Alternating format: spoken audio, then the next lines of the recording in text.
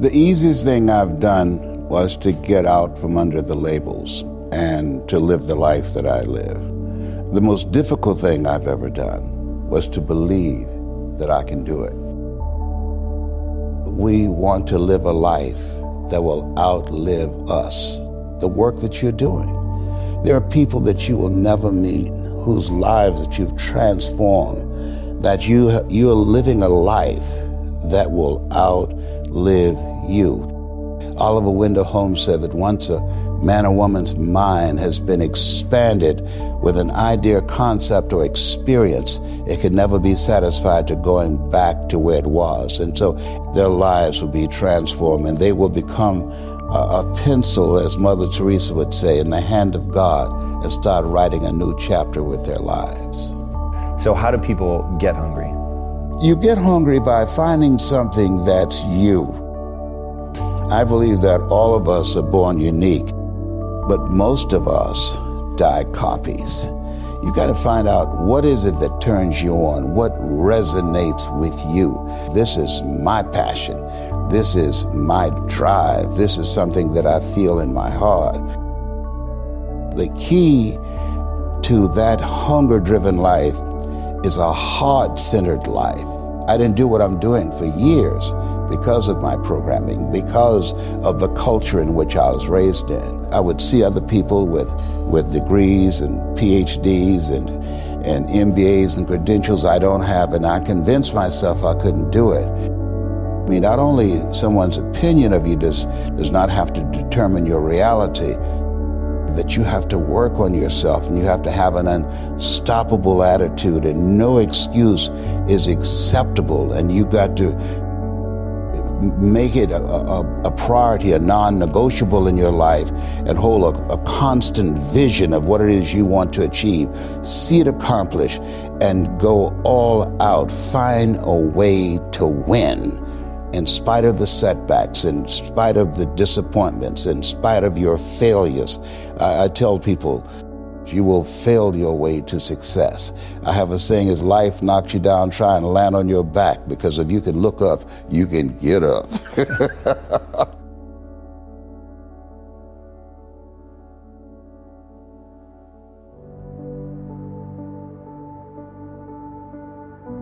A gentleman who dramatically transformed my life, I was a junior at Booker T. Washington High School in Miami, Florida. And I went in his class looking for another friend, and he said, go to the board and work this problem out for me. I said, sir, I can't do that. He said, why not? I said, I'm not one of your students. He said, do it anyhow. And the other kids started laughing, saying, he's Leslie, he's DT. And he said, what's DT? His brother is smart, but he's the dumb twin. And I said, I am, sir. And he came from behind his desk and he pointed at me and said, don't you ever say that again. Someone's opinion of you does not have to become your reality. And he taught me three things. He said, if you want to become successful in life, young man, he said, number one, you got to change your mindset. He said, you don't get in life what you want, you get in life what you are. Number two, practice OQP, only quality people. You earn within $2,000 to $3,000 of your closest friends. I found that out. I left all my broke friends. I said, y'all got to go. Because I used to be so broke, I'd pass the bank and trip the alarm, you know? And the third thing he said, develop your communication skills, because once you open your mouth, you tell the world who you are. He said, those are three major things that you want to work on that will liberate you from living in Liberty City, living in poverty in Overtown. It will help to escape out of where you are right now. I didn't do what I'm doing for years because of my programming, because of the culture in which I was raised in. I would see other people with degrees and PhDs and MBAs and credentials I don't have, and I convinced myself I couldn't do it. But Mr. Washington, on that day, we became friends. And I read something by Dr. Norman Cousins. He wrote a book called The Biology of Hope. And he talked about the fact that when something happens to you, you don't deny it, you defy it. And I was defiant that I'm going to beat this, I'm going to handle this. That there are people who many times when something happens to them, that they embrace it from a place of fear and it takes them out. And L.C. Robinson said, things may happen to you and things may happen around you, but the most important things are the things that happen in you. And you have to stand up inside yourself and deal with it and handle it.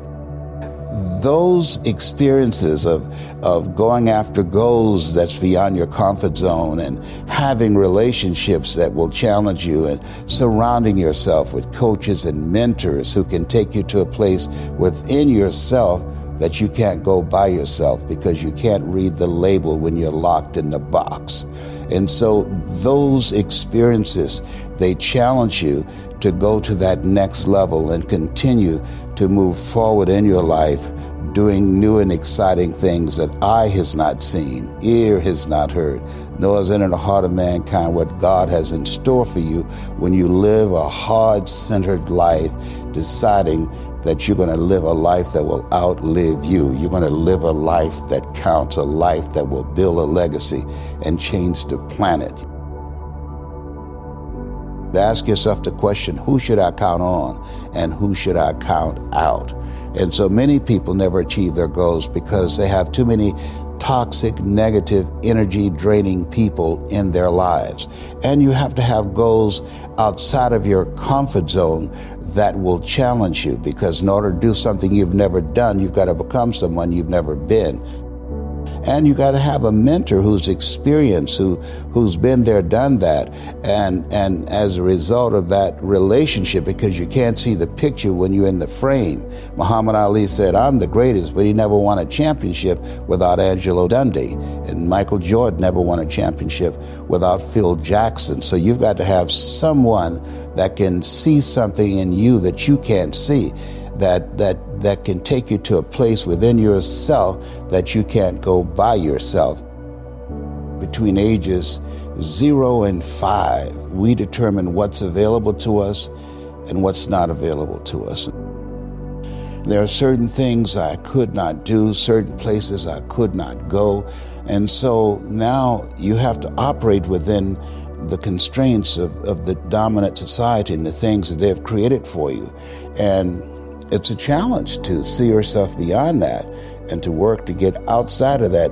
You unconsciously operate within the parameters of what has been put in place. That many people, because they're not making a conscious, deliberate, determined effort to think outside of what life has thrown at them, they end up doing the same thing over and over and over again. Einstein said that thinking that has brought me this far has created some problems that this thinking can't solve.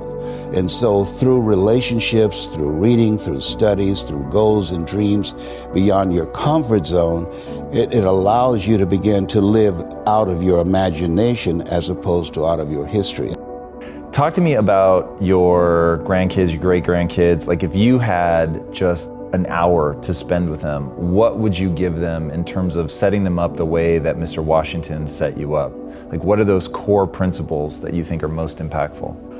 One, get to know yourself. That I believe that we're taught, be ye not conformed to this world, be ye transformed by the renewing of your mind. What it means is that don't live the life that has been given you. By the culture, by your parents. By their circumstances, by the people that's around you. That Sidney Poitier wrote a book called The Measure of a Man. And he said, when you go for a walk with someone, something happens without being spoken. He said, either you adjust to their pace or they adjust to your pace. Whose pace have you adjusted to?